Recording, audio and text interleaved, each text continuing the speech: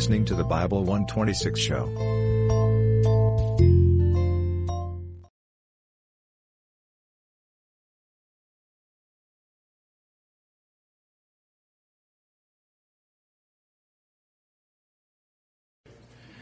Okay, obviously we're in the Torah, just by way of review.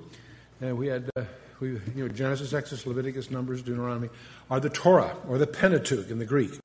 And of these, we are, of course, in a book that's really a collection of sermons, where Moses, knowing he's at the end of his days, is reviewing and giving them a final message. And so the whole God's plan of redemption was in Exodus, his instruction for worship in Exodus 20 through Numbers 10, and then their failure of faith, where they were condemned to take 38 years, what really should have been an 11-day journey in the Book of Numbers. Finally, we get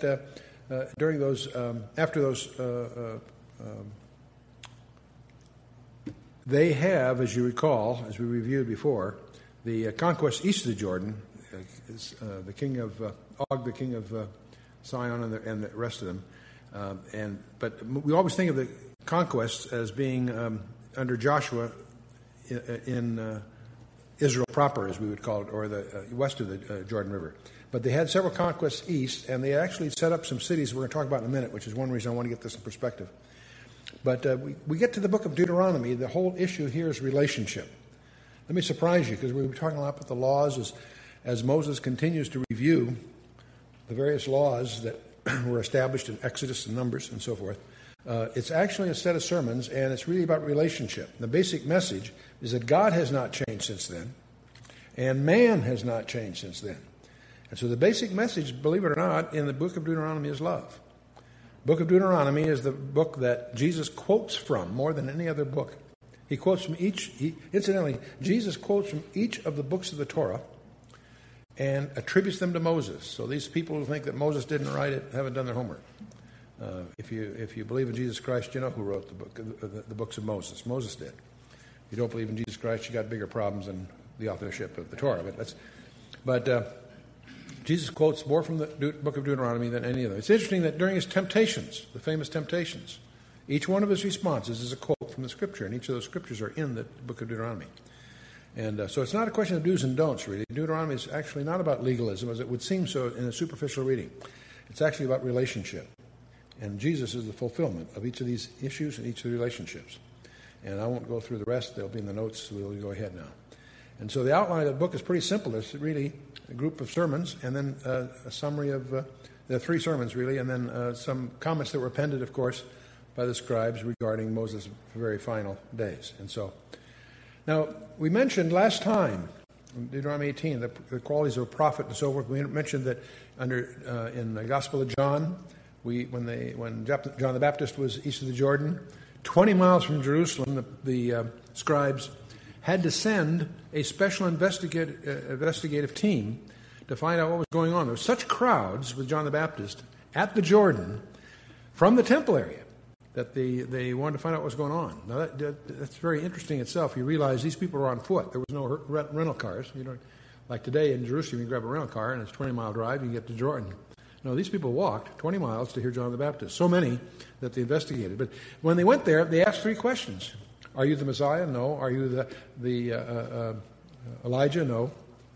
Are you that prophet, the prophet of Moses? And of course, he said no, and then he was, and you can go on in John 1.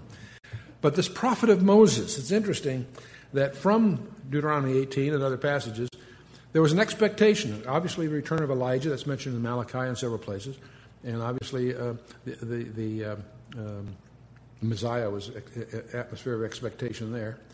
But the prophet of Moses, well, Jesus was, incidentally, interestingly enough, a fulfillment of that too. There's a lot of parallels between Moses and Jesus. He was spared in infancy. Both of them were spared in infancy. Both of them renounced a royal court. Both of them, both Jesus and Moses, had compassion for the people. Both Jesus and Moses made intercession for the people. It is said at both Exodus 34 and 2 Corinthians 3 that they spoke with God face to face. And, of course, both of them were mediators of a covenant. Moses in the Old Testament, of course, Jesus in the New Testament. So it's interesting to see those parallels. But Deuteronomy structure is pretty straightforward. First few chapters about the failure that they had endured, the conclusion of the 38 years of wilderness wandering, the mutual love, the love of God for the people and the obligations in response. In fact, that's really what chapters 12 through 27 deal with, the obligations of a God-related people. And even though we're not under the law, there's many things that we'll glean from that as being God-related people. And then the alternatives that are before a God-related people in chapters 27 to 30, and then the final arrangements that for continuity with Moses passing at the end of the book. So that's the quick snapshot of the book. And, of course, we are in chapters 19 and 20 tonight. So 19. We're going to talk a little bit about the cities of refuge. We'll talk about what a goel is, and we'll talk about the principle of lex talionis, which you know as eye for an eye, and so forth. But it's interesting, what's happening here is they're anticipating settlement. They've been wandering for 38 years, so all the arrangements that they're used to as a traveling nomadic group are starting to shift, because they're going, after Moses dies, they're going to be going into the land under Joshua and so on, but they'll start settling, and there's some changes.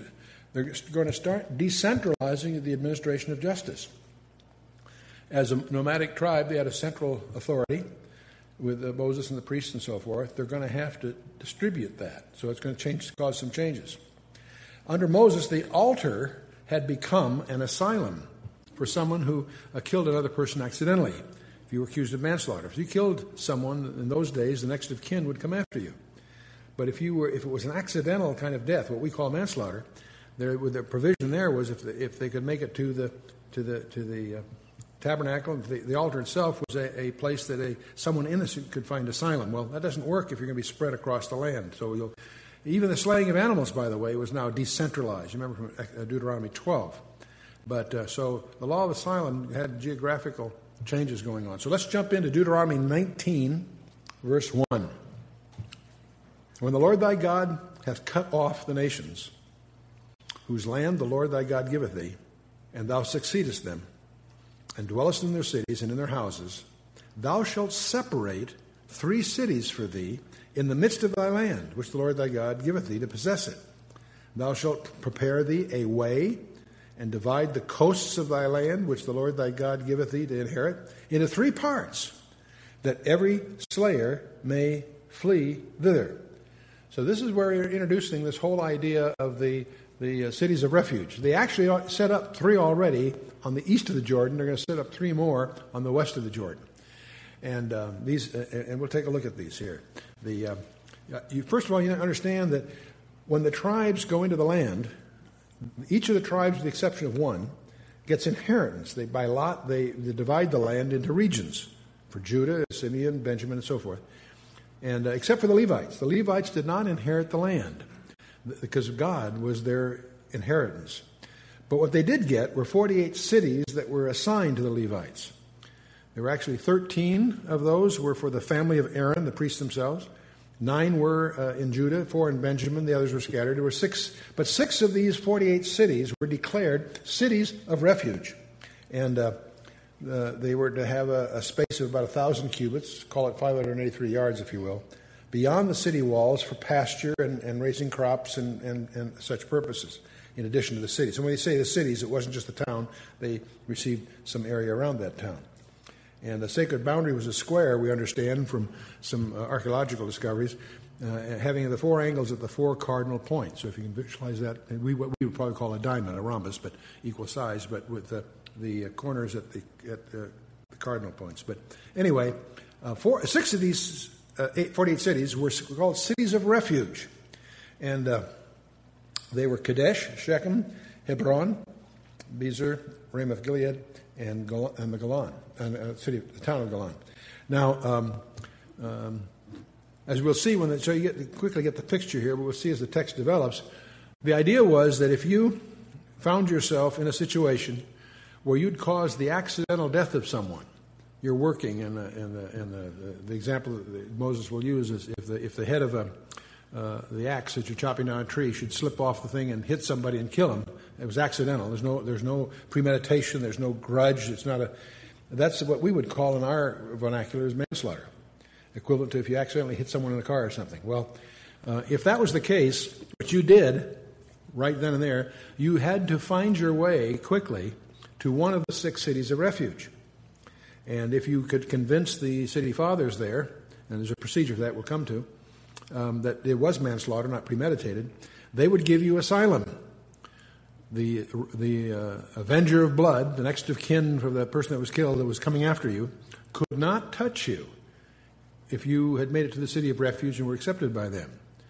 And as long as you remained in the city of refuge, you were safe. If you left the city of refuge for whatever reason, you were fair game to the avenger of blood. So you realize they didn't have an organized police force. It's interesting to realize we have a nation here, Israel, that didn't have a police force as such, also had no prisons. They took care of that another way. And so it's a different kind of cultural setting, but and we observe this with great fascination. In fact, if you read most commentators that will talk about this tend to regard this whole procedure we're getting into as just a quaint custom of ancient Israel, this nomadic tribe converting to a settlement tribe, as just a curious cultural background. It may have some implications that are far more profound. Once you recognize that the Scripture is designed by God Himself, and every detail there is specifically by His engineering, we start asking ourselves some questions. What's going on here? Because there's another aspect of the cities of refuge that's very, very strange.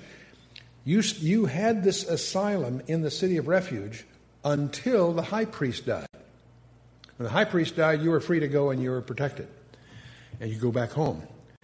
Now you say to yourself, that's kind of weird, because these 6 cities are scattered across the whole nation. And what does the death of the high priest down in Jerusalem have to do with anything?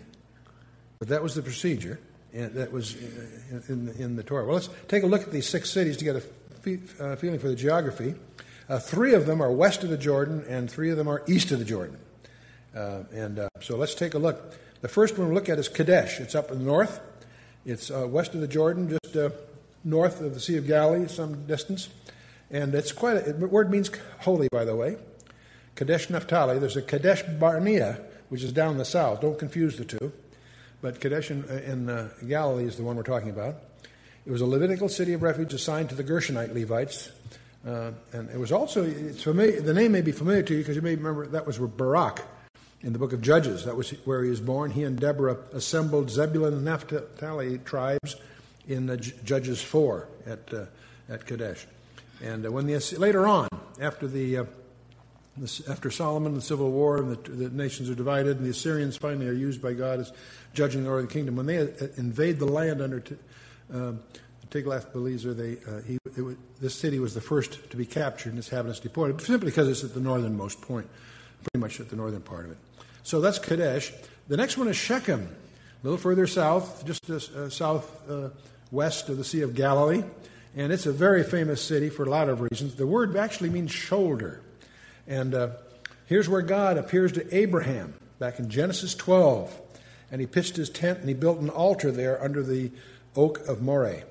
Your King James says the plain of Moreh. It's actually mistranslated. It's the oak of Moreh. But anyway, this is also where Jacob re-entered the land later and bought a parcel of field where he'd spread his tent from the children of Hamor, which was Shechem's father. And this was bequeathed ultimately to Joseph. That's in Genesis 48 and mentioned in Joshua 24. It's alluded to in John 4, but also.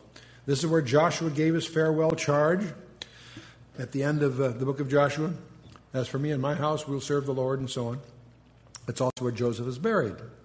So Shechem. And it was at Shechem that Rehoboam was made king after Solomon dies, but it was also there where the Israelites revolted to Jeroboam, who actually made Shechem his capital for a time. And it was Ephraim's civil capital, as Shiloh was its religious capital, that Ephraim being the northern kingdom. And it's presently, today you see it in the news as Nablus. And Titus Vespasian named it Neapolis and in the Roman period. And it gets corrupted to the word Nablus, which is the way it's labeled today. And you find it in the news. You may recall that's where one of the places that there's always tensions and so forth. Okay, let's take a look at a third one called Hebron. That's way down south, just west of the Dead Sea, and the word, it means alliance or fellowship. Its earlier name, which you'll also probably recognize from Genesis and Joshua, is Kiriath Arba. It was a favorite home of Abraham. That's where he pitched his tent under the oaks of Mamre, a different place. From here he went to rescue Lot and brought him back after the defeat of the 9 kings in Genesis 14. And this is where his name was changed from Abram to Abraham, with the insertion of the Heh in the name and the Spirit of God breathed into him. This is where the Lord and 2 angels, remember the 3 visitors, meet Abraham and promise him a son. And go on the next day to Sodom and Gomorrah, because they have a little date there to deal with that issue. Genesis 19, you may recall. This is where Sarah was buried, in the cave of Machpelah. There's a very, very highly venerated burial place called Machpelah, which is protected by the Muslims, because they venerate Abraham and have control of that region right there, which Abraham, it was purchased from Ephron the Hittite and all of that. Well, so Hebron, it was taken by Joshua when under the conquest, given to Caleb. And later on, when David becomes king of Judah, this becomes his royal residence for 7.5 years. It was royal, until he was anointed as king over all of Israel, not just king of Judah. He reigned there for 7.5 years as king of Judah before he was made the king of over all Israel in 2 Samuel.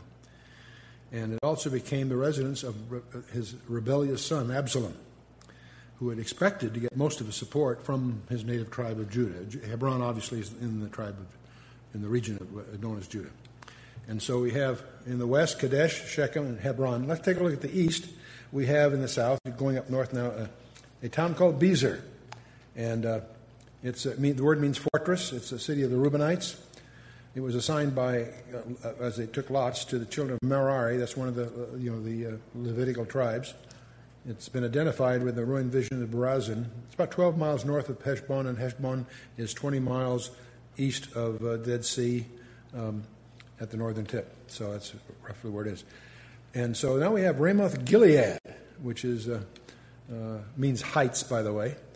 And this is familiar in our ears because in 1 Kings 22, this is where Ahab joined Jehoshaphat and endeavored to rescue it from the hands of the king of Syria. And it was mortally wounded and so forth at last. And anyway, similar attempt was made by Ahaziah and Joram when the latter was wounded. So there's an interesting parallel between 1 Kings 22, 2 Kings 8. And this is the city where Jehu, who was the son of Jehoshaphat, was anointed by one of the sons of the prophets. So these towns occur frequently in the Scripture. Then we have the sixth of the bunch is the town of Golan. The Golan Heights is a region there east of the Dead Sea, the Sea of Galilee, and there was a town there called Golan, and means exile. It's a city in the general region is also called Bashan. And remember the kings of Bashan. Og, the king of Bashan, was a giant, one of the Rephaim. And I won't start on all that again, but its so-called suburbs were assigned to the Gershonite Levites. And Og was the king of Og is the one that united all those principalities to become the king of Bashan. It was the town, incidentally, was destroyed by Alexander the Great, but by then it also had given his name to a large district called Golanias, and so it became, in effect, the eastern boundary of the Galilee. It's also part of the Tetrarchy we read about of Philip, and all that's in Josephus, and there's a lot of background on it. Well, all of this, now, one of the things that, as we deal with the cities of refuge, one of the things that's missed by many, many people, and I'm going to suggest to you because I think it's interesting. I often get challenged by people, say, Chuck, you say that everything in the Scripture is there for our learning. And furthermore, that everything in the Scripture, one way or another, points to Jesus Christ. Well, for heaven's sakes, what about these cities of refuge? Here's this quaint practice to provide asylum for manslaughter refugees. And what's that got to do with anything in modern days? Well, whenever you have a puzzle like that, there's a simple way to solve the puzzle. And that's put Christ right in the middle of it and see what happens, okay? Now, of course, in Christ's case, let's take a look at Jesus Christ. He was crucified. How many knew that? About 90%, huh? All right. I'm just kidding, okay. Was his crucifixion first-degree murder or manslaughter? Well, from God's point of view, it's first-degree murder, right? Because he was delivered by the determinate counsel and foreknowledge of God, Acts 2:23 tells us, right? So you can argue justifiably that from God's perspective, it was premeditated. I would argue, okay, that's fine. Not only is it premeditated, it was not a tragedy, it was an achievement. Because thousands of years went into the preparation for that climactic event of the universe. Everything in the universe, throughout the universe, you measured in terms of a cross that was erected in Judea some 2,000 years ago. But that's from God's point of view, very premeditated. What about from our point of view, yours and mine? And I'm going to remember, what is it, manslaughter? I'm going to suggest it was, because Jesus says when he's hanging on the cross, Father, forgive them. Why? For they what? No, not what you do. So from our point of view, you could argue that it's manslaughter. Well, in that case, the cities of refuge apply, don't they? Well, what is our city of refuge? Jesus Christ. So I'm going to argue that the refuge for man, 6 cities, the number of man, is Jesus Christ, of course. But okay, this whole city of refuge idea obtained until what event occurred? The high priest died. Who's our high priest? And he died for us. So we have freedom by the death of the high priest in Hebrews 7:25 and 1 John 2:21. So in a fascinating way, to me at least, I think that I see the cities of refuge in the very strange rabbinical way as a type of Christ. And we're going to see some more of those kinds of things. The wages of sin is death. That's part of what the whole city of refuge thing's about, Romans 6:23. And God's appointed refuge, of course, is Jesus Christ. Acts 4:12. There's no other name among men, appointed unto men, but Jesus Christ. Now, the whole idea of the cities of refuge, of course, you'll discover in the Torah, there's all kinds of rules that they had to make sure that the highways were always clear. They had to make sure that the bridges were always repaired. There's special laws to make sure that at 24 hours a day, every day of the year, that it was clear that in case a guy was trying to get there, there'd be no encumbrance.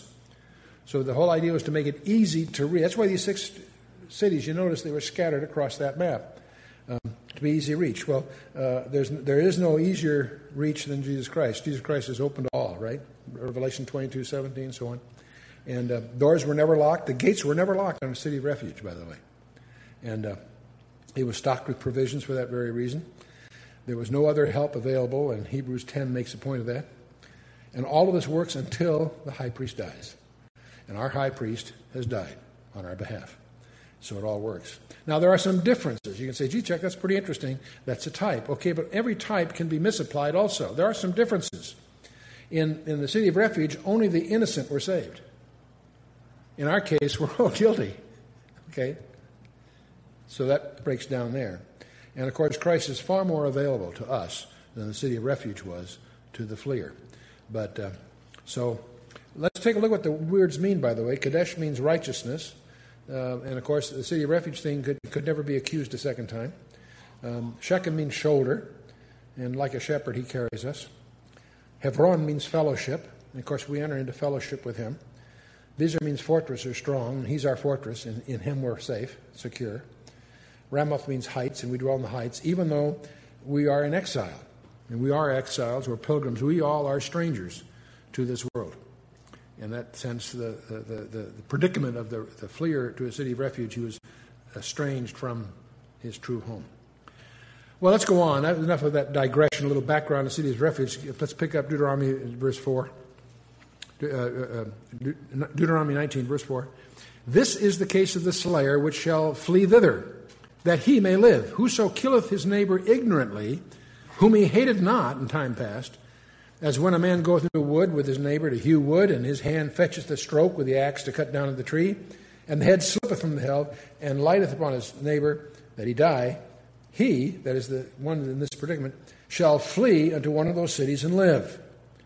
And so we're now going to just talk a little bit, something I didn't talk about before, the whole concept it called the Goel, and we generally translate that as a kinsman redeemer.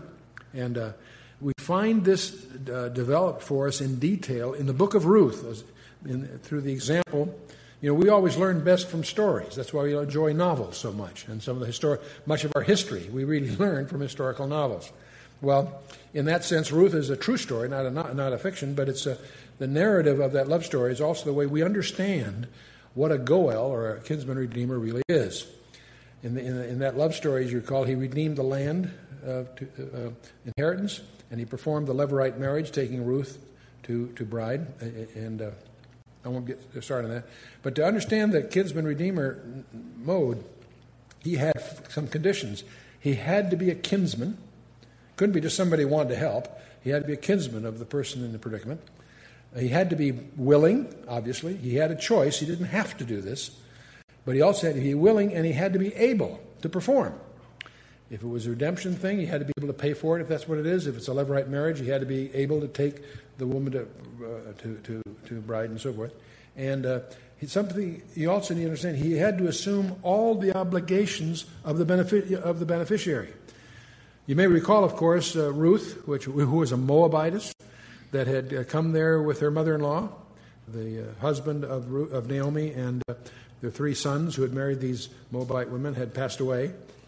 And when Ruth finally, after 10 years, discovers things are better back in Bethlehem, where she came from, she goes there, and Ruth insists upon being with her.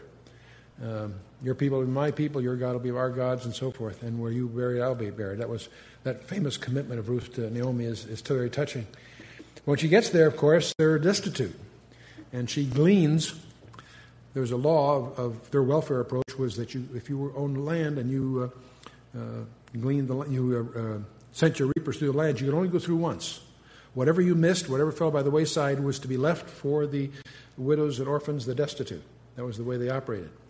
So, as was the custom, young Ruth, is gleaning for herself and for Naomi, and happens on a field by Boaz. What she doesn't realize is Boaz is the kinsman of Naomi, and out of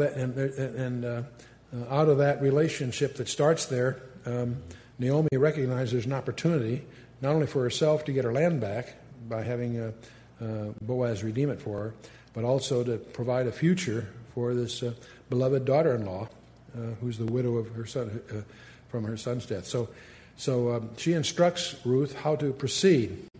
And she approaches, under certain conditions, Boaz, who's in the role of the kinsman redeemer, to perform the Levirate marriage, to put the skirt of his authority over her and take her as a bride.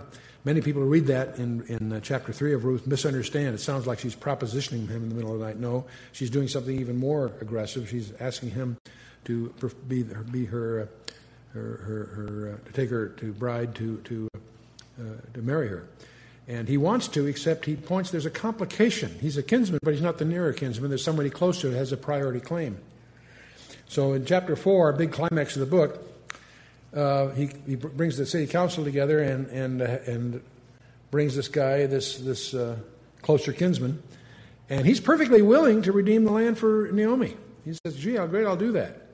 And that's, of course, a setback, because you're all hoping that to pursue this love story that Boaz and Ruth will get together. But he's willing to do the land. But then he discovers that part of the picture is he's got to assume all obligations that are involved, and one is to take Ruth to bride, and he can't do that. So he's willing but not able.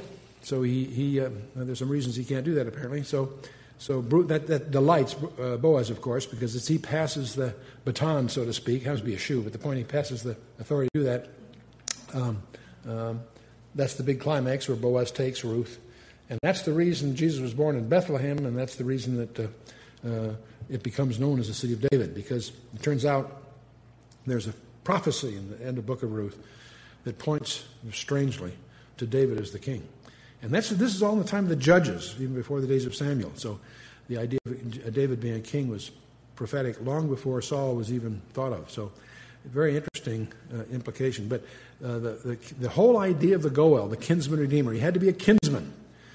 The one that was going to to redeem you and I as sons of Adam, it had to be a kinsman, it had to be a man. And that's what God ordains in Genesis chapter 3, that it would be an offspring of Adam that would be the Redeemer.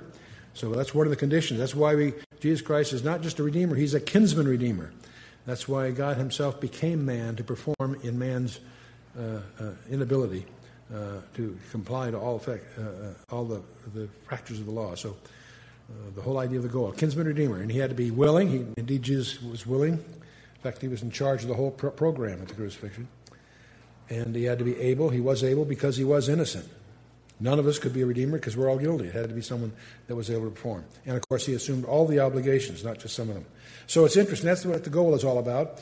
But there's a flip side to this. Many people are familiar with the kinsman-redeemer aspect of Jesus Christ. What we forget is that the kinsman-redeemer, the Goel, you turn the coin over, he was also the avenger of blood.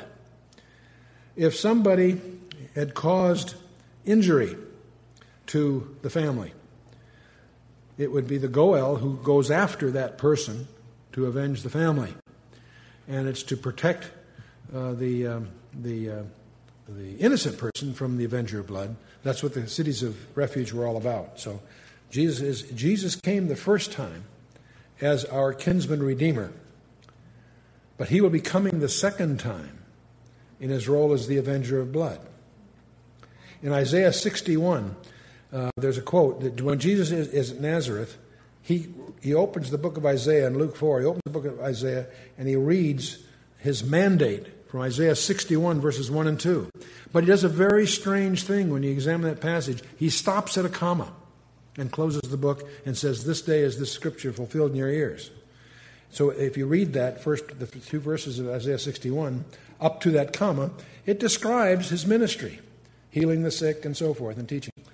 But the comma, the place where he stopped, if he had gone on, says, "And the day of vengeance of our God." That comma has lasted 2,000 years. But the day will come when he's coming to finish that mandate. And that's what the second coming is all about. So getting back to Deuteronomy, that's verse 6, "Lest the avenger of blood pursue the slayer while his heart is hot and overtake him, because the way is long, and slay him, whereas he was not worthy of death, inasmuch he hated him not in time past." In other words, what they're trying to avoid is the case where the avenger, really angry because his member of his family has been killed by this person, he's after him, but he's not the guy is not the victim here is not worthy of death because it wasn't premeditated. It wasn't that he did it out of hate or anger. It was an accident, in other words. So because of all that, it says, "Wherefore I command thee, saying," Moses speaking, "thou shalt separate 3 cities for thee." They've only got at this time, they got 3 set aside on the east of the Jordan. We're talking about 3 more on the west of the Jordan. "And if the Lord thy God enlarge thy coast, as he hath sworn unto thy fathers, and give thee all the land which he promised to give unto thy fathers, and if thou shalt keep all these commandments to do them, which I command thee this day, to love the Lord thy God, and to walk ever in his ways, then thou shalt add 3 cities more for thee, besides these 3, and that innocent blood be not shed in thy land, which the Lord thy God giveth thee for an inheritance, and so blood be upon thee. But if any man hate his neighbor, and lie in wait for him," now this is a different situation here. This is called murder. We would call it premeditated murder, murder in the first, if you will. "If any man hate his neighbor, and lie in wait for him, and rise up against him, and smite him mortally that he die, and fleeth into one of these cities, then the elders of the city shall send and fetch him thence." In other words, the elders of his city shall send and fetch him thence, and deliver him into the hand of the avenger of blood, that he may die. "Then I shall not pity him, but thou shalt put away the guilt of innocent blood from Israel, that it may go well with thee." So see, the city of refuge could not provide sanctuary for a murderer. He was to be returned to the town from which he came, and the avenger of blood was free to do it. And the whole idea is that God's blessing upon the nation depended on them following these procedures. And so thou shalt, now so much for the city of refuge. "Thou shalt not remove thy neighbor's landmark, which they of old time have set in thy inheritance, which thou shalt inherit in the land that the Lord thy God giveth thee to possess that." Moving a boundary stone was like stealing property, in effect. And it's in many respects it's equivalent today to what we call white collar crime or embezzlement or thieving through title, what have you. And so then if you have a situation, one witness shall not rise up against a man for any iniquity or for any sin, in any sin that he sinneth. At the mouth of 2 witnesses or at the mouth of 3 witnesses shall a matter be established. So this is a rule that is echoed all through the Scripture and in the New Testament. And it's rather fascinating to realize that at the trial of Jesus Christ, they could not get witnesses to agree. Scripture makes that. In fact, every detail, I won't digress in this direction except to mention the fact that every detail of the 6 trials, the 3 Hebrew trials, the 3 Roman trials that night after Gethsemane, every detail of them were illegal. And there's a long list of those that are worth your study. It's rather interesting. But now, obviously, there are cases where there would be cases where there's only one witness available. If a false witness rises up against any man to testify against him that which is wrong, then both the men between whom the controversy is shall stand before the Lord, before the priests and the judges, which shall be in those days. And the judges shall make diligent inquisition. And behold, if the witness be a false witness and hath testified falsely against his brother, well, let's back up here a second and see. It's interesting that there's a central tribunal of priests and judges that will adjudicate this thing and that will be accountable, if you will, to administer this justice. See, violating the 9th commandment was another evil to be purged. We're going to see that when these violations occurred, they were capital crimes. To be caught in adultery was a capital crime. So they didn't mess around, and so Anyway, then shall ye do unto him as he had thought to have done to his brother. So if you're a false witness, you are, and it's found out, you will inherit the very punishment that you are testifying against for the other guy. So if it's a capital murder situation, the false witness will be killed. That would take care of perjury, I think. Then shall ye deal unto him as he had thought to have done to his brother, and so shalt thou put the evil away from among you. And those which remain shall hear and fear, and shall henceforth commit no more any such evil among you. For thine eye shall not pity, but life shall go for life, eye for eye, tooth for tooth, hand for hand, and foot for foot. And that's what that peculiar principle is called lex talionis. And it's a principle in law that it was previously given, by the way, in Exodus 21 and in Leviticus 24. You'll find that. This is not a new introduction here. Moses is just recounting all of this, if you will. And it was given to encourage the punishment of capital cases in both directions. It sounds so severe to us because of our background. But what it was intended to convey is that it should fit the crime. If it's a murder, then the guy dies. If he maimed somebody, then you maim him. That was the concept. It was not just the idea of being severe. It incorporates the idea of not going beyond what was done. In other words, if he maimed somebody, you wouldn't kill him. You would maim him. That was the concept. It has in it the concept of we have it in our Constitution. It's called cruel and unusual. You want to avoid cruel and unusual punishment. Same kind of idea. It sounds strange to us because we don't think in those tribal terms. But the whole idea is that the punishment should fit the crime. It's intent to be a restraint as well as a punishment. So this is the law of retribution. As I say, it's in Exodus 21:24. It's interesting that while it's interesting to understand the Old Testament, you also realize in Matthew 5, verses 38 to 42, Jesus denied its application in personal relationships. This was a judicial principle under appropriately constituted court, and not something that you applied to the neighbor next door over the fence or something. So it's not. Jesus denied its application personally. Now the point also, as we go through the Torah, to realize is that God means what He says and says what He means. And one of the things that gets echoed throughout the Torah and throughout Deuteronomy is that God intends to enforce His laws. You say, gee, Chuck, we're not under the law. That's the whole point, I think. God enforces His law. However, the throne of God, thanks to Jesus Christ, has become a mercy seat. And that's one of the reasons I'm so fascinated with the notion that the mercy seat, which is what we consider the lid of the Ark of the Covenant, it appears, it's possible it's destined to be the very throne that Christ will rule in the millennium. And that whole study is another digression I mentioned just in passing to stimulate your curiosity into this area. The mercy seat may be the one part of the Ark of the Covenant that has a future.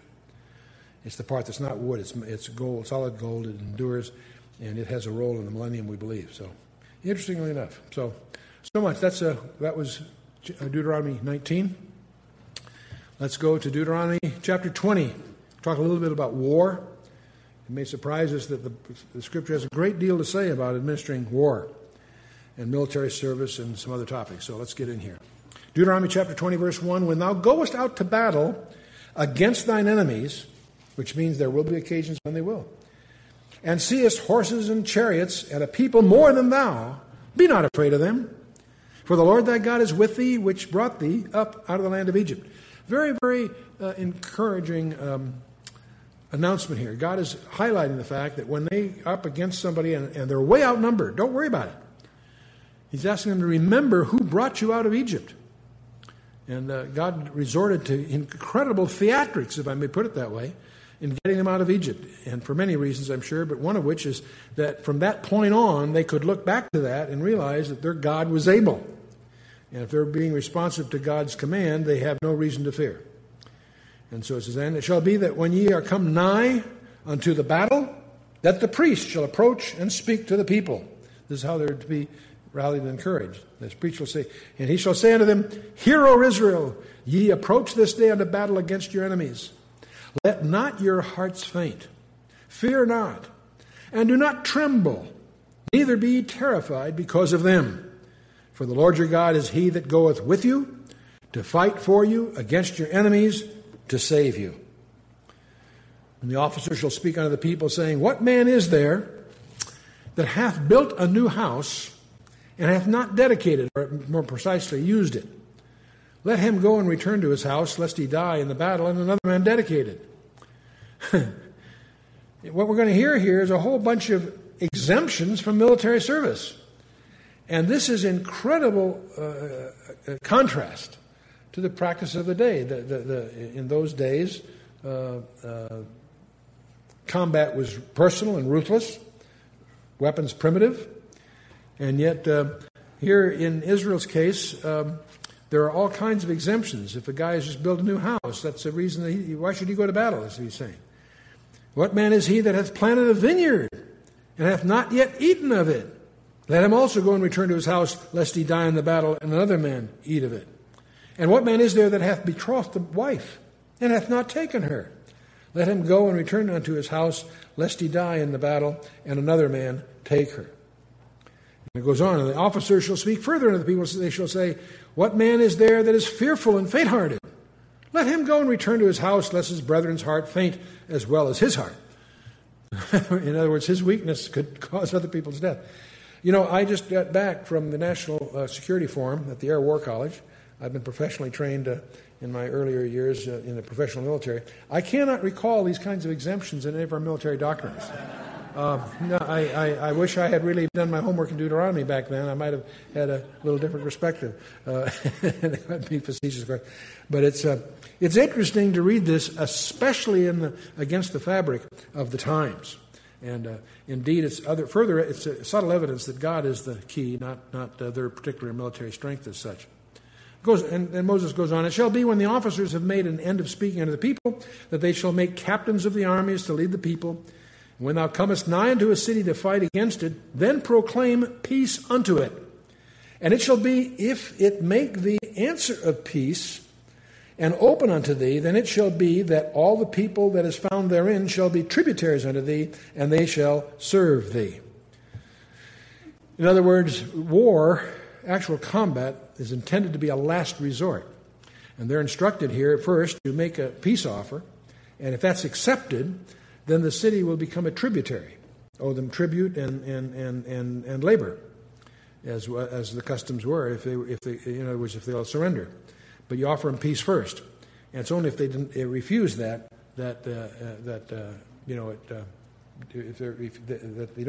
they're willing to become a vassal to Israel on peaceful terms, then they are to offer that first. And if it will make no peace with thee, but will make war against thee, then thou shalt besiege it. And when the Lord thy God hath delivered it into thy hands, thou shalt smite every male thereof with the edge of the sword. And so they kill off the men and they take the women. With the women and the little ones and the cattle and all that is in the city, even all the spoil thereof shalt thou take unto thyself. And thou shalt eat the spoil of thine enemies, which the Lord thy God hath given thee. Thus shalt thou do to all the cities which are very far off from thee, which are not of the cities of these nations. Now, he's not talking about the Canaanites, because they're instructed to go wipe out every man, woman, and child of these particular tribes. And we need to understand that when we get if that's strange to you, you need to get into the book of Judges and understand what was really going on there. You need to understand why it was that God instructed them that certain tribes were to be totally eliminated. And it's fascinating, of course, because under Joshua they did a pretty good job, but in the next generation in the book of Judges, they failed to do that.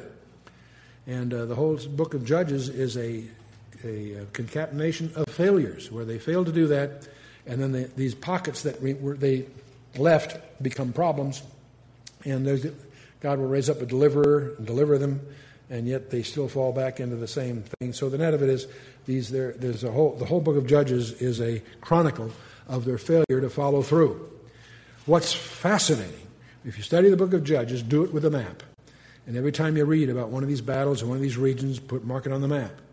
And when you're through the book of Judges, you will have a map. And what's fascinating about that map, the areas that they remained are the areas of the Golan, that region that's today called the West Bank, and the Gaza Strip. And these regions that they failed to deal with in the book of Judges are regions that to this day are still the place of their enemies. And the capital, of course, was Jericho, Beth Yarad, the house of the moon god. Now, fascinating it is that today, under the flag of Islam, the people that are the so-called Palestinian Liberation Organization is a manifestation of the same regions. So it's interesting. It tends to corroborate the view held by some that demons are territorial. They're assigned certain geographic regions. And it would seem to be borne out in modern history, strangely enough. But let's move on. But of the cities of these cities, he's talking about cities, not those cities, but the cities further out. Of the cities of these people, which the Lord thy God doth give thee for inheritance, thou shalt save alive nothing that breatheth. Nothing that breathes. Why? Because they got a gene pool problem. Because these are the Rephaim. These are modern, or I should say, post-flood Nephilim. There is a gene pool problem that God is asking them to deal with. But thou shalt utterly destroy them, namely the Hittites, the Amorites, the Canaanites, the Perizzites, the Hivites, and the Jebusites, as the Lord thy God hath commanded thee, that they teach you not to do after all their abominations, which they have done unto their gods. So should ye sin against the Lord your God. Back in Genesis, when God told Abraham that he would be leaving, but after 400 years his people would return to this land, Satan from that could conclude that he had 4 centuries to lay down a minefield. 400 years to lay down the same kind of mischief that led to the flood of Noah in Genesis 6. And it fascinates me. Unless you really understand Genesis 6 and what really happened back there, you will not understand most of the Old Testament.